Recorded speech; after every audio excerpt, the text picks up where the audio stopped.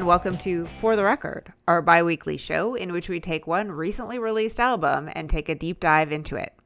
You can listen to us every other Thursday at 9:30 a.m. San Francisco time on the world's best internet radio station, BFF.FM, or subscribe to the podcast at fortherecordpodcast, all one word, .com. This week we're talking about the 11th album from Sleater-Kinney called Little Rope, and the first song is called Hell. Hell don't have no worries. Hell don't have no past. Hell is just a signpost when you take a certain path. Hell needs no invitation. Hell don't make no fuss. Hell is desperation. And a young man with a gun, you ask.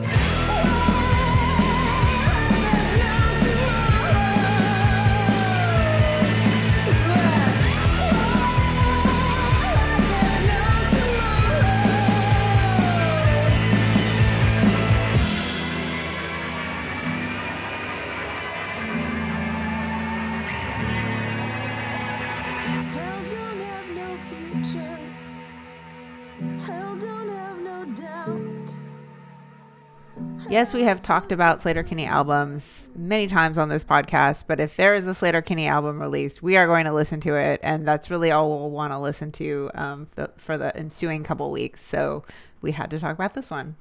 Yeah, this is a band that I think has been at the top of my list since I first saw them back in 2000. Bill Clinton was still president, and I believe that after Path of Wellness, you thought they might not be your favorite band anymore. And has this album changed that opinion? Well, yeah, it's been an arc, and every time one of their albums comes out, I almost think, like, why would I be listening to anything else? But there's always, how strong is that feeling is the question. Mm-hmm. And so that's like, admitting my bias, and any band that spends that long sort of as the top of your list, you start to get, can they top themselves? And like, no, they have this. And so this is all about finding new avenues for them. This is their second record since the departure of legendary drummer Janet Weiss from the band.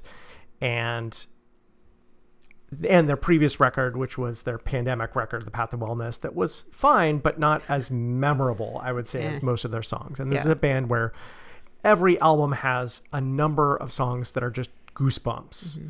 And after that opening, which starts with a synth, this is not a synth band. Very quickly, they let us know this is the same band. When Corin Tucker's voice kicks in at full banshee wail, okay, they're back. And the goosebumps are back, and I'm a happy camper. Yeah, I was at first very critical of the fact that they put this song first, because I initially felt like it was one of the weaker songs on the album.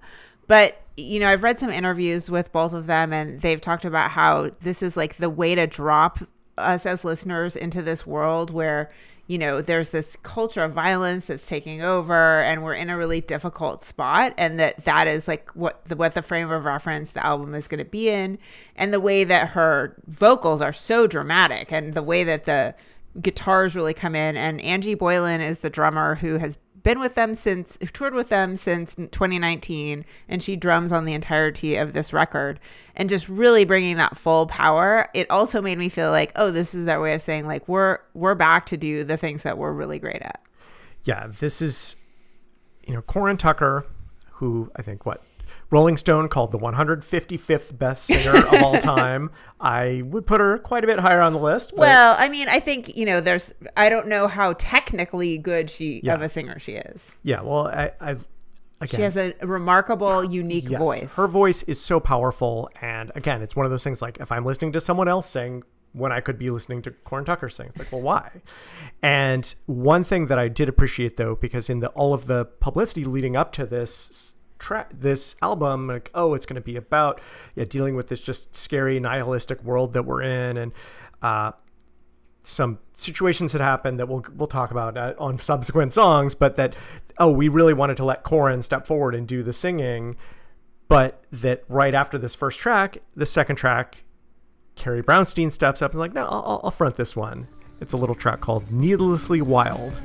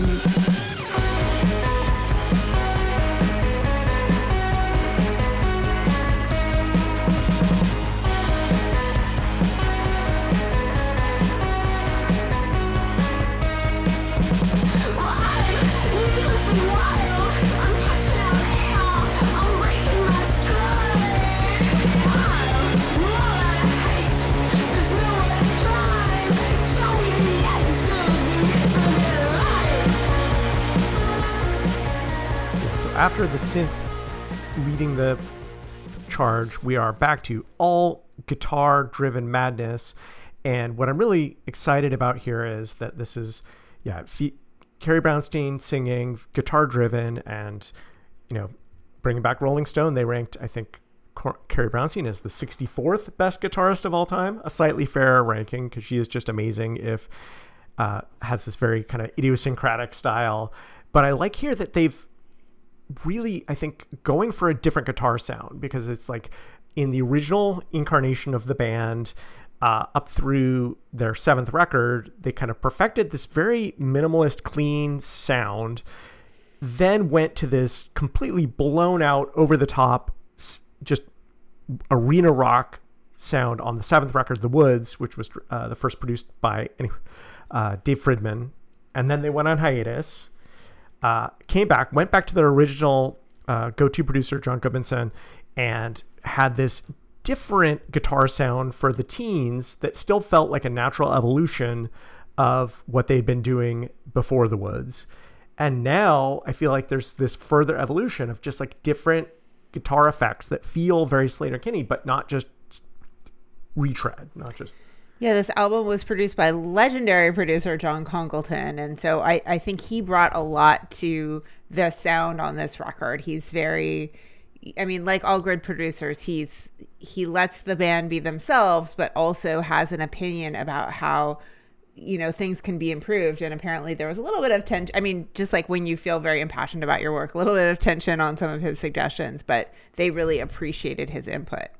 Yeah, that it really comes to this place where it's Carrie Brownstein's vocals here are very kind of new wavy, and the lyrics are so self-aware and self-deprecating, and this kind of just like, I'm the life of the party. I'm the death of the party. I'm actually kind of ruining everyone's fun by being this person who's aging and having to go to bed at sunset. With the sun. Yeah, I don't have any relationship to that. What's our bedtime again? But then the instrumentals are this super unhinged guitar with these crazy squeals of feedback. Alongside that, though, is this kind of keyboard synth that's out of tune, but in a way that it makes it feel kind of like this honky-tonk piano. Mm-hmm. And so it's got this little, for all of the madness happening, it's still kind of anchored in this blues sound that's barely there. But yeah, I think it's just the entire mix going on here is fantastic. I also really like the griminess of her vocals. They're very, I don't know how you would describe that effect, but they feel very rough. Yeah, I am not an expert on effects pedals. So whatever the effect is, it just sounds washed out and angry and funny and delightful. And I don't know if this is the best song on the record. It might be the most fun song on the record. It's the most Wild Flag song, which I think was a really great influence on Carrie Brownstein's songwriting. Yeah, for sure. So we come from this back to one of the singles and another Corn Tucker fronted song that leans heavily into the synths. It's called Say It Like You Mean It.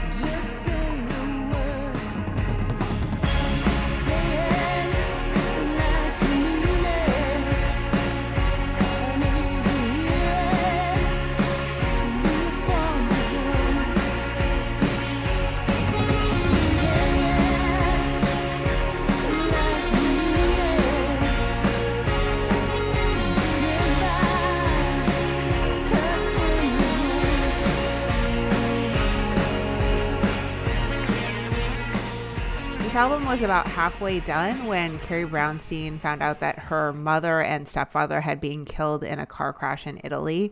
And it was Corin Tucker who had to give her the news because she was still listed as Carrie's emergency contact with the Italian government. And so they were the person that she was the person that they were able to reach. And so that informs a lot of the loss that comes through on this record. But it's also just about loss in general and, you know, feelings of loss associated with what is happening in the country.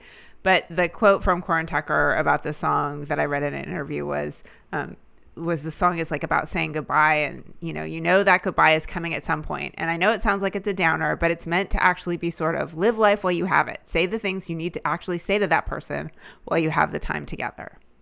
Yeah, it's a song that I had kind of a journey with, where this was the second single, where the first was Hell, then this song, and then the final track was the last single. Each came with a video, each very different in style. And I was listening to this, and it's in some ways like the least Sleater-Kinney song. Like, it's so synth forward and so major key. Yeah, too. It's very pretty major key, pretty, in its sound hopeful, even as it's kind of bittersweet.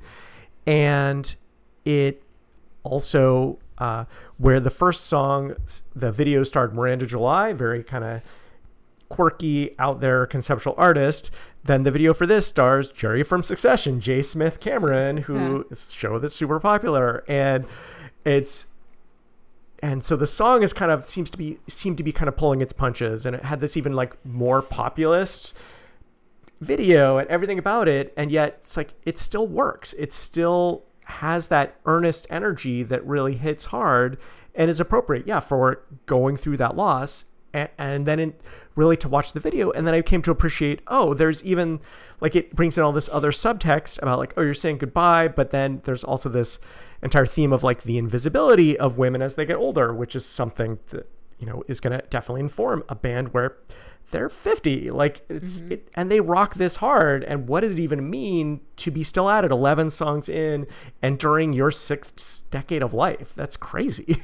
And I really like this song, but I find it to be a little bit repetitive. And I found a quote from Carrie Brownstein where she talks about repetition in their songs in particular. And she says, it's about creating community and getting people to sing along with you, because you've only said a few things and now you're going to say them again. And basically like they get so much energy from live shows, and that is like a way to engage people with the music. Yeah, this does feel like, it's going to be a sing along in a huge way. Totally. And so we go from this like upbeat and, sing-alongs to another song that's kind of weird and also sort of the title track. It's called Small Finds.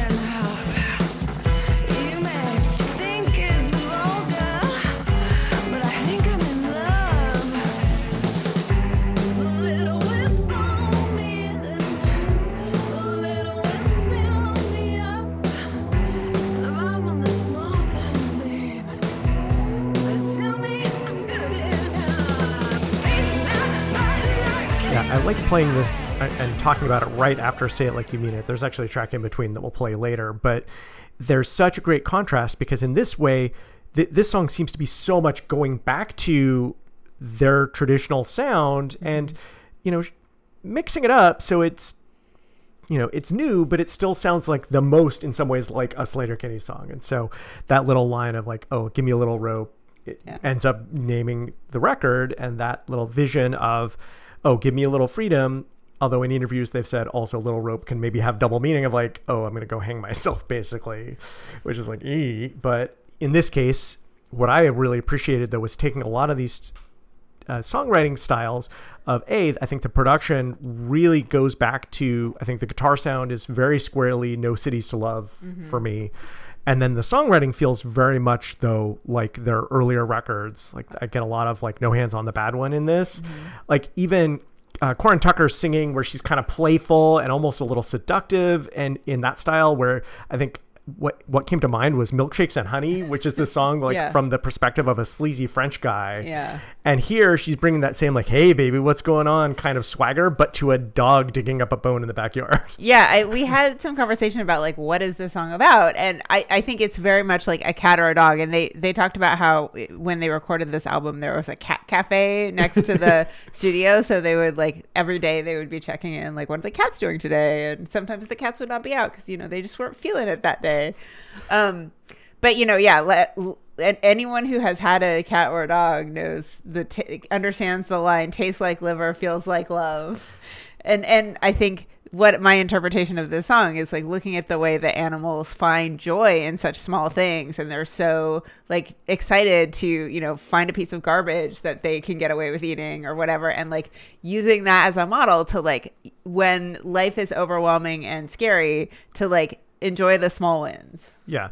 And then in the context of what I love is that all of that message that's pretty positive, even if there is this kind of vague sense of unease, and that unease comes from this guitar style in this verse where it's just this super screechy and discordant. And so you feel kind of unsettled. And then the choruses are very Corin Tucker band. Like it sounds like the most, like you were talking about that other song sounding Wild Flag. Like I feel like this chorus has that kind of bluesy swagger that's very open, and I feel like that's kind of Corin Tucker's natural style when left to her own devices.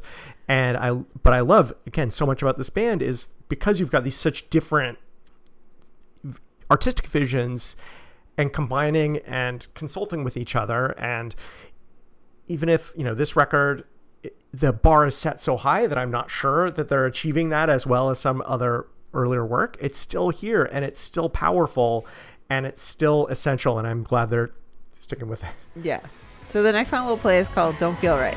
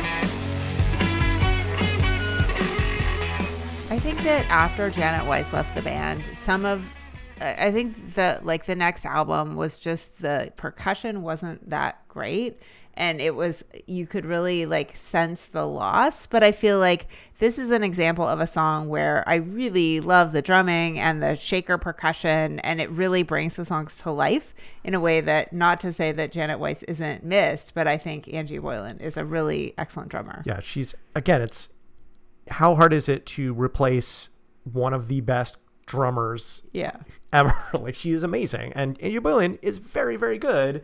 And that's, again, like the same thing with this band. It's like a band that has been the best band making the best music that gives me goosebumps anything less than that, it's like, oh no. And you're like, no, this is still really good. It's just, unfortunately, it's not Janet Weiss. And that's a tough comparison. That's setting the bar so high. I did see that Boylan drums for Marissa Paternoster's band of the Screaming Females.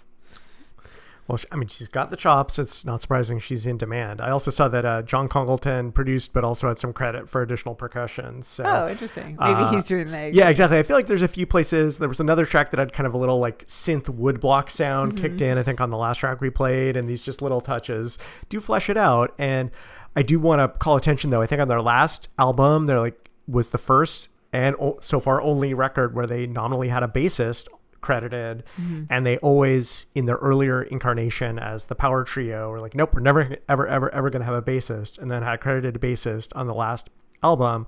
So it was kind of a relief to look at him like, nope, they've realized that they don't need a bassist. Well, they tune their guitars really low, and so it gives it this very kind of rough sound where you can get an approximation of a bass, but then with these interlocking melodies, it's way better than a bassist.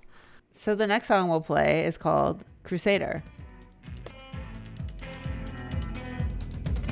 Rumor is you're trying to save us, reimagine and rename us.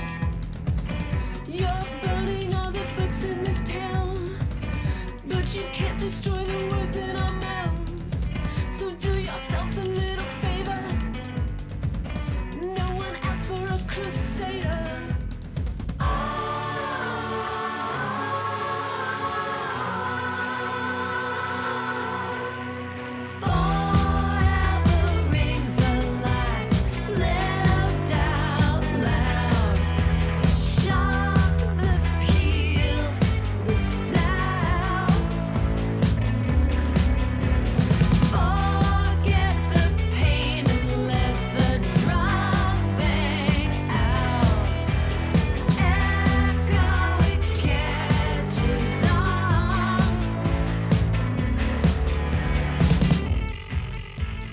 Yeah, this is such a great pairing with the previous track we played, which was the super upbeat, danceable, kind of new wavy song about being super depressed and dealing with grief. And now we have the most explicitly political song all about these book banning right-wing activists.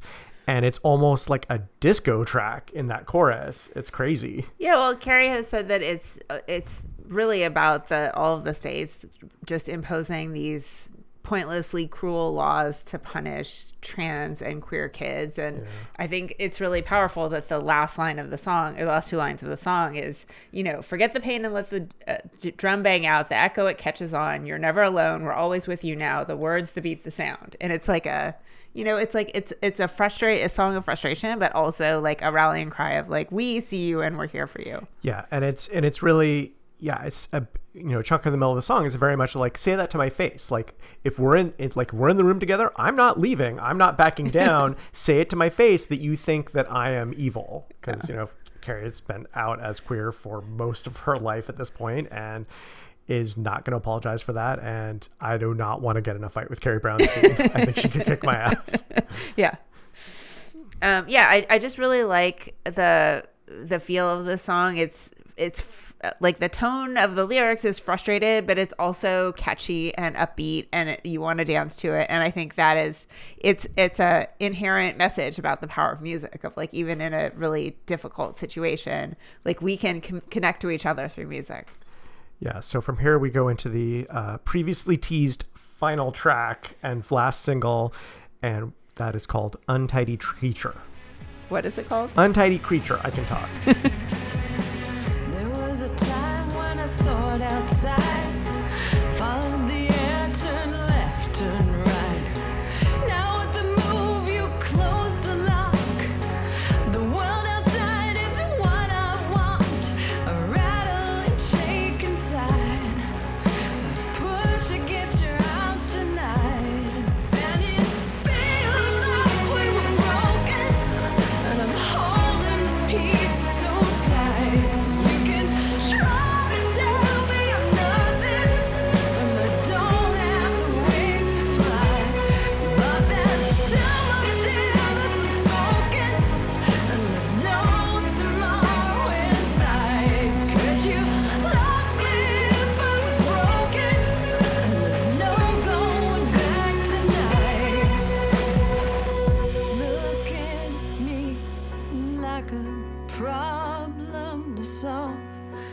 like an untidy creature that you can't push around. You built a cage, but your measurement's wrong. 'Cause I'll find a way, and I'll pick your lock. And it feels like This is such a great way to end the album because, I read it as being about the way that women's bodies have been, we're told we don't have bodily autonomy anymore. And like, you can put us in a cage, but we're not going to go away.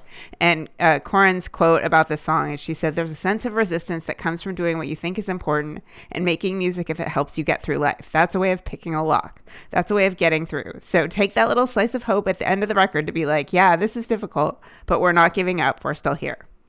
Yeah, and it's an emotional journey, a sonic journey where we get at the beginning these guitars that sound so, like the most like The Woods, where they're just completely blown out, overdriven, beyond comprehension. And then it backs out into that bridge where it's just this very natural piano sounding keyboard with a little bit of synth and Corin Tucker's lovely voice just saying, "This is the position, like that, you're trying to put me in this box and I refuse." And it is sometimes the quiet stuff hits the hardest. So we're going to go out. We normally play the last song last, but we wanted to talk about this song a little bit and why it was such a great way to end the record. So we're going to instead go out with a song that we hadn't talked about earlier called "Hunt You Down." Yeah, it's a banger. And we've been discussing Sleater-Kinney's 11th album. Wow. Little Rope. And you've been listening to For the Record. Thank you so much for listening.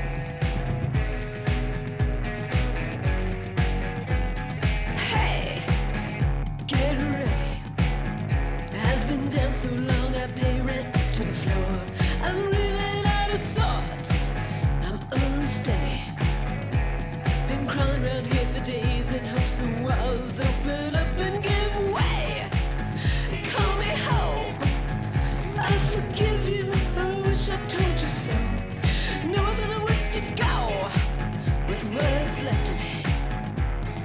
I send your ashes, my love.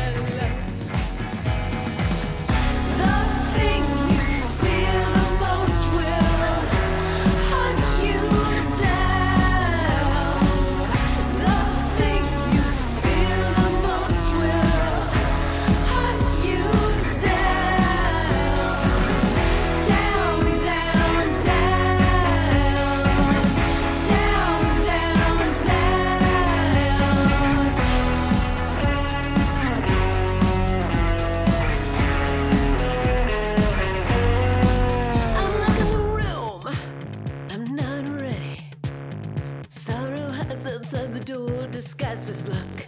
It looks me in the eye. It seems to know me. It's got your shoes and dressing code and says we're going to the road and to the edge. If I follow you, then tell me that you're staying.